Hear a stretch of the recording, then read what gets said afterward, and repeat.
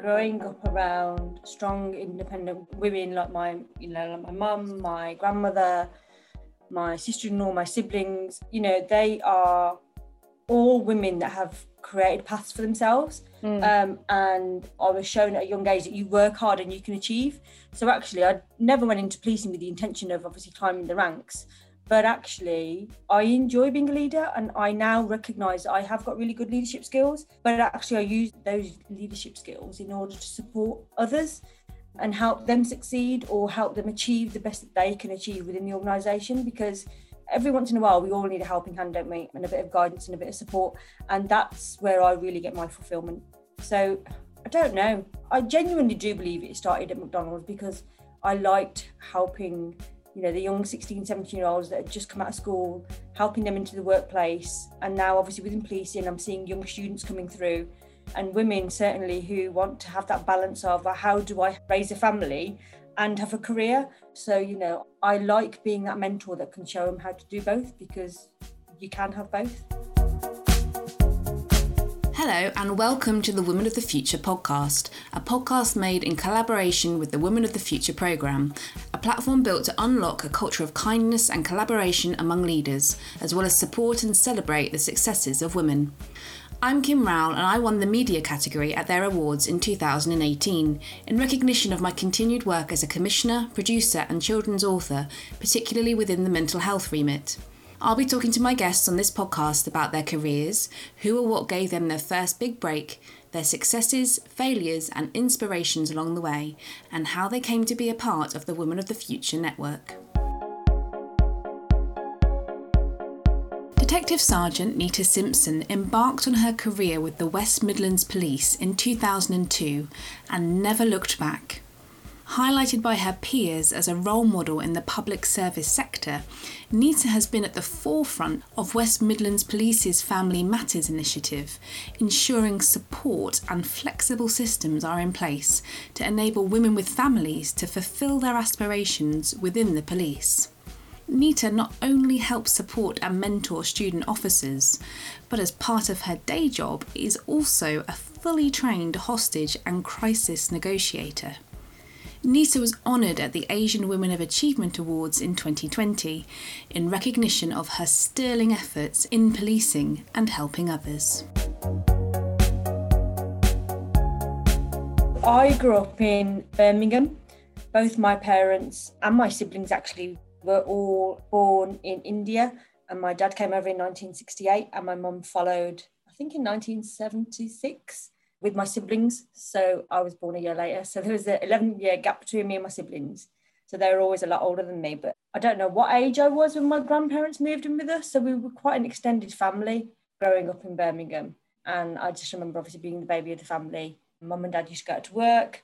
So I was more or less brought up by my grandparents. They used to take me to and from school. And life was very different back then because actually we were almost treated like mini adults quite quickly. I remember going to the corner shop at such a young age to go and get the milk and stuff at lunch times, whereas we'd never dream of doing that with our kids now. But yeah, so life was slightly different, and I had all my cousins and relatives. We all lived in close proximity to each other, as most Asian families do. So yeah, I had a good childhood, surrounded by friends and family. So you're never really alone as such. And did you enjoy school? Were you a particularly good student? Being the youngest, did it mean you got away with a little bit more? Or what was the school experience like for you? I remember parents' evenings, and my reports used to say that she talks too much. So I think that was the general feedback I used to get from school reports. I always say to my kids now, I absolutely love school. I love primary school. I love secondary school.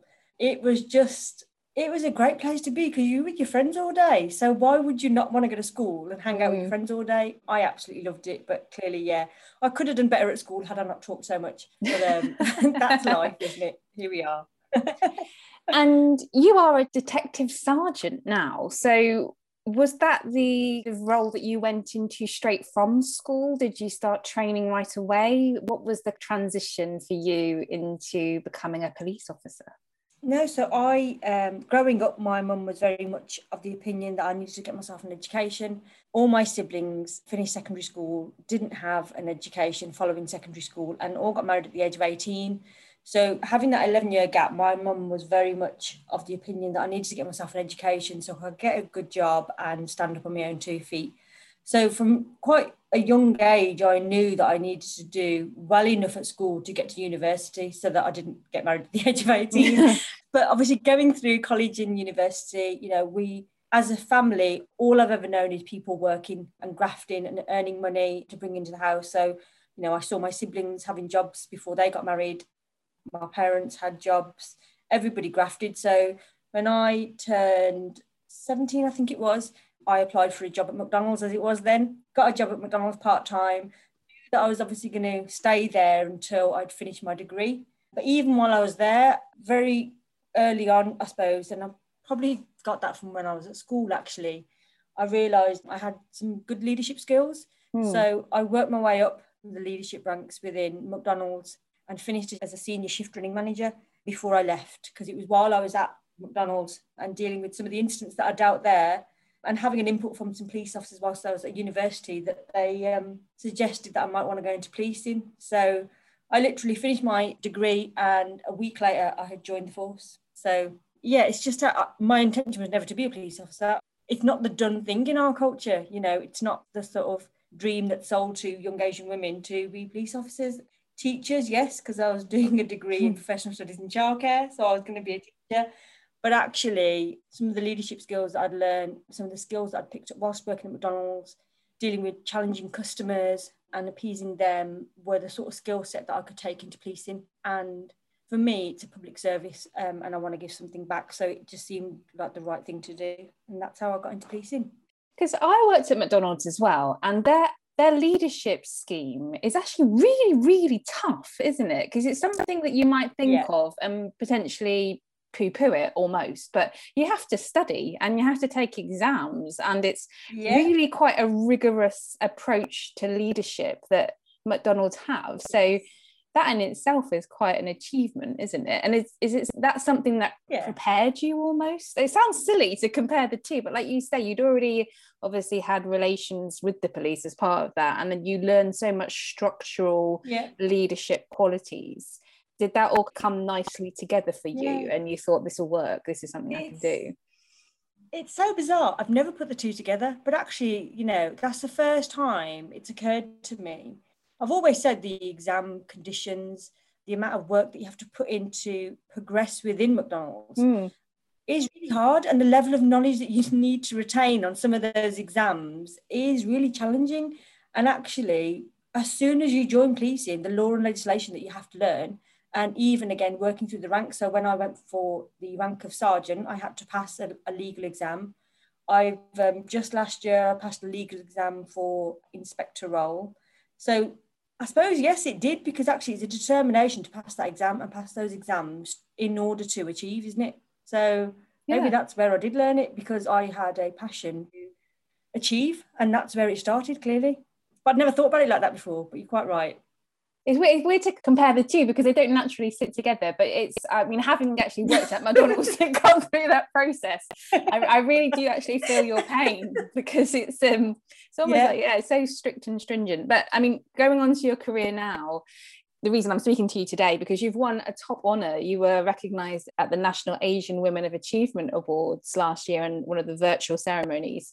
It's because through your work, you've been at the forefront of West Midland Police's Family Matters initiative, ensuring support and flexibility is there to enable women with families or who want a family to be able to fulfil their aspirations within the police. So you mentioned the childcare element and that side to your studies and your interests, and obviously coming from a relatively big family.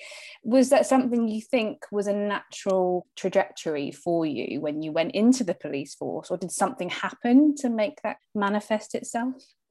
No, so I think, again, growing up around strong, independent women like my mum, my grandmother, my sister-in-law, my siblings, they are all women that have created paths for themselves. And I was shown at a young age that you work hard and you can achieve. So actually, I never went into policing with the intention of obviously climbing the ranks, But actually, I enjoy being a leader, and I now recognise I have got really good leadership skills, but actually I use those leadership skills in order to support others and help them succeed or help them achieve the best that they can achieve within the organisation, because every once in a while we all need a helping hand, don't we, and a bit of guidance and a bit of support, and that's where I really get my fulfilment.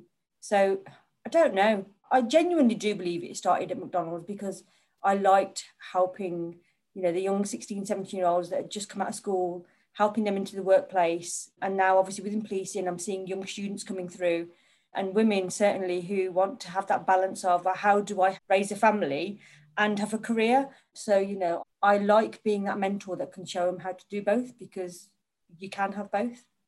And do you think being identified as a role model and a mentor, obviously there's an association of, you know, you being held up for someone to aspire to, young women to aspire to.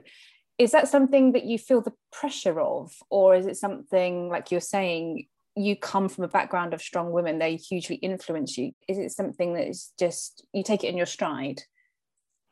Yeah, I see it as an honour, actually. You know, I genuinely don't feel the pressure of it, because actually I wish there was more women like me around that could act as role models to aspire to. But, you know, we've come a long way in policing, and underrepresented groups, there are a lot more of us, and there are a lot more of us going through the ranks. But actually, do I feel the pressure of that? No, I see it as an honour, and I'm really proud to be role models to others, and I'll do everything that I can to support those individuals coming through the organisation so that they can then achieve their best. And how important do you think it is, that idea of you can't be what you can't see? And you were just saying there, people from underrepresented backgrounds in particular, that you look for someone in your image, don't you, that is doing what Absolutely. you want to do. I mean, did you do that? And how do you feel the pressure on you maybe to be that for somebody else? Yeah, that's a really good question. Naturally, when we walk into a room, we gravitate to people who are like us. And actually, a lot of the time in policing, you walk into a room and you're the only person of that colour or of that gender. So it can be an isolating place at times, but you've got to rise above that. And I will genuinely say, actually, within policing, even just joining CID, my main influence was a male detective sergeant, who to me was like the epitome of what a detective sergeant should be. He was caring and compassionate towards his victims, and actually he wanted to get them justice by apprehending the offenders. So actually he was an inspiration to me, and he didn't look anything like me, and obviously he was a man. So I just think it's having the right role models around that are there to support you. Pressure's a strange word, isn't it? I don't feel the pressure of being a role model, but it can be a pressurized situation sometimes when you're trying to prove your worth in an environment where there aren't others like you around. Is there a standout moment for you? And I mean, you've just alluded to a person that you know, like you say, it came to mind when you were thinking of somebody that you aspired to be, but that you would say helped mold your interests and set you, I suppose not set you off on this path, but maybe help guide you on it and pointed you in the right direction and gave you a listening ear when you needed one? Yeah, I'd probably say genuinely it was him. Very young in service, I joined obviously frontline policing, as all police officers do, and you're on response and you're responding to the 999 calls. But I loved starting with a job and finishing with the job. So I wanted to deal with the victim and the offender and then get justice for the victim. But that can be quite disjointed in policing sometimes, because obviously we have our CID colleagues who take on the investigation role. And I early doors started to link in with him. And I don't know whether he saw the enthusiasm in me or saw something in me that he said that I would be suited to the world of CID because I had the right investigative mindset. So he nurtured and supported me into joining that department. And here I am now as a detective sergeant. So yeah, I suppose it's just having the right people that recognise the skills in others and are willing to take the time out to support them. And he certainly did that for me. Do you ever feel imposter syndrome at all? Is that something that affects you in your day-to-day? All the time. Silly question, right? I don't think there's any woman that doesn't feel it, but honestly, all the time. I'm currently going for the inspector process, which is in a couple of months' time. And just this weekend, you know, the amount of people that tell me that I'm ready, that I am good enough and that I will be okay.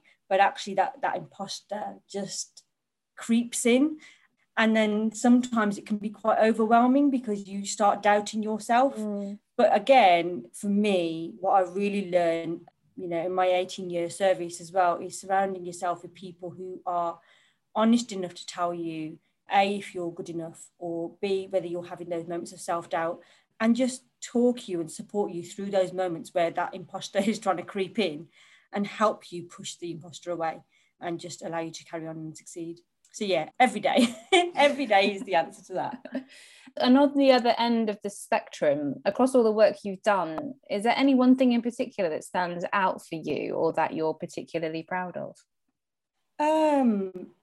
Yeah, so, I love being a detective sergeant, I really do, and I've investigated some amazing cases and got some real fulfillment from dealing with some of those victims and getting justice for them. But actually, when we talk about people that look like us and we want to aspire to, I was aware of negotiators within our force, hostage and crisis negotiators, and never thought that was a role for me because I didn't see people like me there, and just didn't think it was something that I would be able to achieve until, again, another detective sergeant, actually he's now inspector, recognised those skills in me and said, actually, I think you'd be a really good negotiator.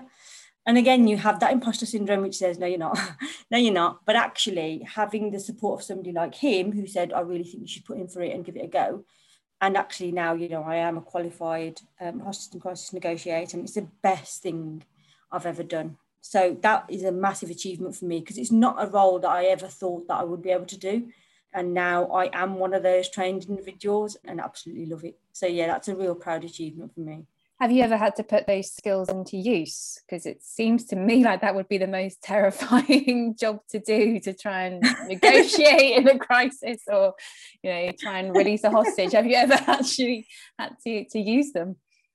Yeah. So, on a regular basis, we get called out and we have to apply those skills. So whether it be in a crisis situation or whether it be in a siege situation, we regularly put those skills to test. And we also have obviously CPD days where we can go and try out our skills in a safe learning environment. So yeah, just the best job in the world, because again, you're dealing with victims and people in crisis that they need a shining light so they can find their way out of that crisis. And it's just the best feeling. It really, really is.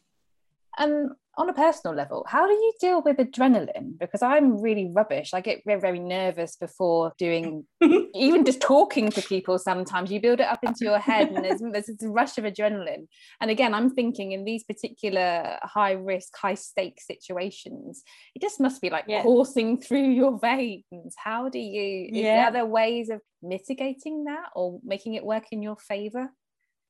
So really interesting, but I did my master's last year in management and leadership, and I did my final dissertation on negotiators and why police officers volunteer to be negotiators. And actually I interviewed 15 negotiators, and all of them, including myself, were all adrenaline junkies. Not like, don't get me wrong, I ain't going to go on a roller coaster. I'm not that sort of girl. I hate roller coasters. Not that sort of adrenaline. But, when job comes in, when your phone rings when you're on call and you know that there's a job coming in, just the buzz that you get from that, and it sounds quite warped really. I don't mean, oh my god, there's somebody in crisis and I'm getting a buzz out of it, but actually the buzz is from the fact that you're going to help someone and you're going to go out there today, and that you're going to get that sense of achievement at the end of it and that real sense of fulfillment. So it's a weird sort of adrenaline feeling. It's not the sort of feeling that makes you feel sick or nervous. It just really gives you up because you're prepared to take on whatever comes your way because you want to get the best result for the victim. It's such an unusual situation for me to get my head around. It's a weird sort of adrenaline. It's not the sort of adrenaline that you get. I hate going on roller coasters. Yeah, I hate them because I don't like that feeling because it's in the pit of your stomach. I don't like that. This sort of adrenaline, it's different. It's weird. It's a buzz. It's a proper buzz. It might be something to do with control, maybe because you feel like you've got more control. Like you're saying with a roller coaster, you don't really, do you? You're just going to sit there and go on the ride. Whereas you'd hope, in a hostage negotiation crisis talk, you've prepped and you have experience and you probably have more of a guide through it. I suppose, but there's an element of the unknown. So as much as we can control and prepare and train and hope and put our skills to whatever incident it is, but actually there's a huge element of the unknown because we don't always know. Like, one thing I've learned in my job, especially in hostage and crisis negotiations, is don't presume you know what you're going to go and deal with, because actually 9 times out of 10 it ends up being something totally different. So you've got to be really open-minded, and the control isn't always in our hands. We have to gain the control back sometimes. So yeah, it's not even that, it's bizarre, it's just the sort of buzz that you get because I think you know what the end product is going to be, and it's the euphoria of achieving what you set out to achieve, which was to help someone. How did you first hear about the Women of the Future programme, and what inspired you to get involved? The first time I heard of it was when one of my colleagues nominated me. I'd never heard of it before. But yeah, one of my colleagues nominated me, and obviously I went on to win the award. And now, you know, I love getting involved in all the events that they put on, because there aren't enough Asian women out there for us to aspire to, for us to look up to. And I genuinely believe that we need to support each other. And I really enjoy being a part of it because, again, like I said to you earlier, you need those networks.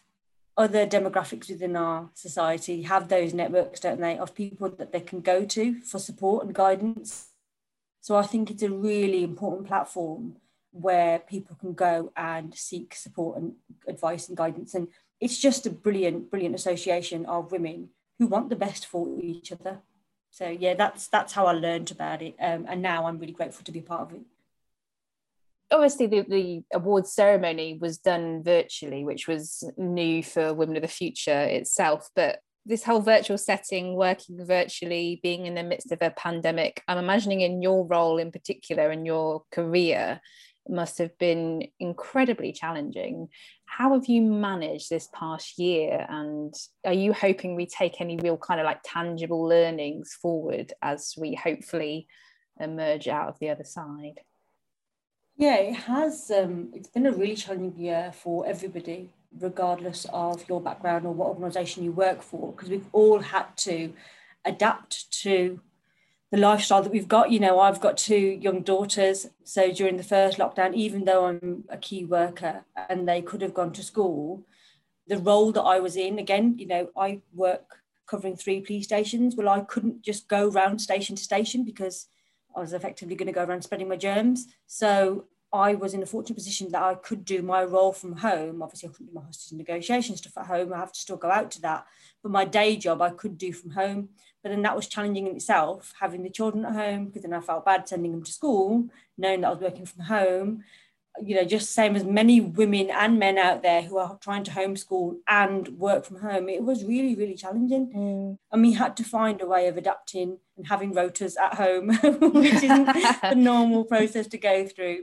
But you know, I think technology, we've always adapted it in many different forms, but actually in our organisation, I think, you know, the onus has always been of people being in offices and face-to-face engagement, but actually I think we are being a lot more productive and a lot more efficient by having some of these meetings over Skype, just the way that me and you are. You know, how far would I have travelled to come to see you, or you to come to see me, the carbon emissions and all that plays into it. So actually I hope going forward that we've learned some lessons of the fact that we don't need to go jump on a train or travel in a car.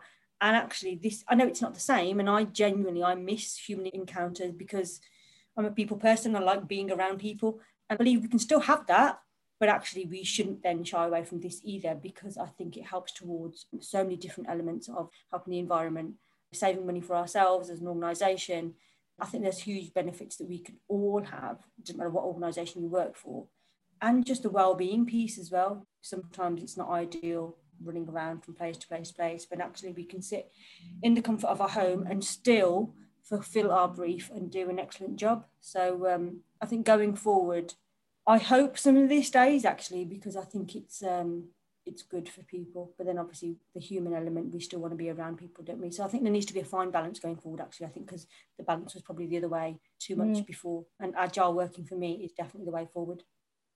Oh yeah, for sure. I have some quick fire questions for you. Here we go. What would you describe as your greatest success? Oh, I've already told you. My greatest success is successfully becoming a hostage and crisis negotiator. That's my greatest success. And your greatest failure? Oh, I I can't think of any. The hard one. Think of any. Genuinely, I don't think I've ever classed anything as a failure in my life, because everything's a learning point. So I think failure is a really strong word. I don't think I'd class anything as a failure. Sorry. Yeah. No, that's a really good answer. I agree with you. It's always something to be able to learn from, or just to bounce back from, or to use constructively. Yeah. I agree with you. Okay, next one. The mantra of the Women of the Future is kindness and collaboration. What does that mean to you in both your personal and professional life? Oh, God. In my personal life, I've got two amazing little girls who I teach them to be kind every day. And we use the philosophy of, if you've got nothing nice to say, don't say anything nice. Don't say anything at all. Because again, they bicker between themselves sometimes. And I say to them, there are plenty of people out there in the world that will put you down. You don't need to do that to each other. You should support each other and lift each other up. So that's where the kindness comes from in my house. And the collaboration piece, me and my husband work really hard to build a secure life for our two girls, and hopefully allow them to grow up and be very strong, independent little girls. In my workplace, I've already shared with you, I love mentoring staff. I love seeing people succeed. And for me, we're all going through really challenging times at the moment, and we never know what a person's going through. So for me, I always like to take the time out to speak to people. And even sometimes just saying a hello to somebody as you're passing them in the corridor can make a difference to somebody's life, when potentially the only people that they speak to is their colleagues, and they go home and they've got no one to speak to. So for me, kindness is about engaging with people and connecting with people, and collaboration. None of us can do any of this on our own. And being part of this amazing platform, it's all about sharing and caring, isn't it? And supporting each other and lifting each other up. So that's what it means to me in my personal life and my work life. Is there anything that scares you? Oh, God, it's a bit deep, isn't it? Is it too early to go deep? This is going to sound really strange, and I've probably never said this before the age of 40, but I'll say it now. The only thing that scares me is death, which is really morbid, and it's never scared me before. But I suppose I reached the age of 40, but at the age of 40, my sister was diagnosed with terminal cancer, and this year I lost my niece, who was 34, from cancer as well. I think it's the fear of death. But actually that then pushes me more now, because of my losses, to succeed even more. And when I say succeed, as in, fulfill my life by helping more people, because actually I want to leave a bit of a legacy. So yeah, it's a fear that I'm turning into a positive, I suppose. That's a weird way of looking at it. Have you watched the Disney movie Soul? I was watching it yesterday because I've got a little girl who's 4, and we started watching it, and I was like, this is a bit weird. It's kind of in this weird headspace, and he's trying to get back, and then he gets back and he turns into a cat and all of this thing. Yes. But I think the wider, I was like, what is going on here? And in all honesty, it freaked me out a little bit. And I thought there's a really, obviously, it's a Disney movie, so there's a really lovely underlying theme and tones that you're supposed to carry forward. And I think you're so right. And I think death is something that amplifies when you do have children, or when you start to lose people in your life. And it's the one thing that none of us know about. So I'm with you on that one. Yeah, and I think, you're right as well, the parent element. And I think it's being a parent is that fear of leaving your children behind. So that amplifies it as well. Yeah, very strange. But yeah, we watched that film during lockdown, and it was a family moment, actually. It's a weird but special film, isn't it? You're right, you're very highly right. recommended though. Right. Finally, what's left on your to-do list? Oh God, so much. Again, we're going to get really deep now, but I want to watch my two girls grow up. How old are they? Into two amazing independent women. So that's a big to do, but that's not in my control. 10 and 12. Aww. So the 12-year-old is just starting on her little journey of being a little teenager. But but it's not in our control, is it? But every day is important with them, and every day is a school day where I can teach them how to be kind and how to be amazing little girls. So So much to do, yeah, personally and professionally. And professionally, I just want to carry on inspiring other people, Asian women, Asian young girls, to join my profession. I absolutely still love my job 18 years on, and it's not the sort of career that Asian women seem to go into, but I just want to share that it's given me so much fulfillment, so much satisfaction, and hope it carries on doing so for the next however many years. But yeah, I want to carry on inspiring other young Asian women to join our profession, because it's the best job in the world, in my opinion.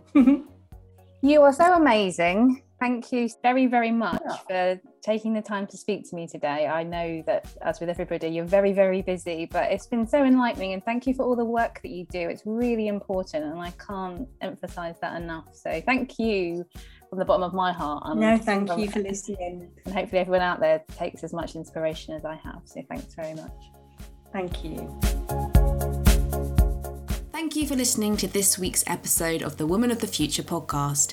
If you enjoyed it, please hit the subscribe button, and while you're there, why not give us a rating and review? You know you want to.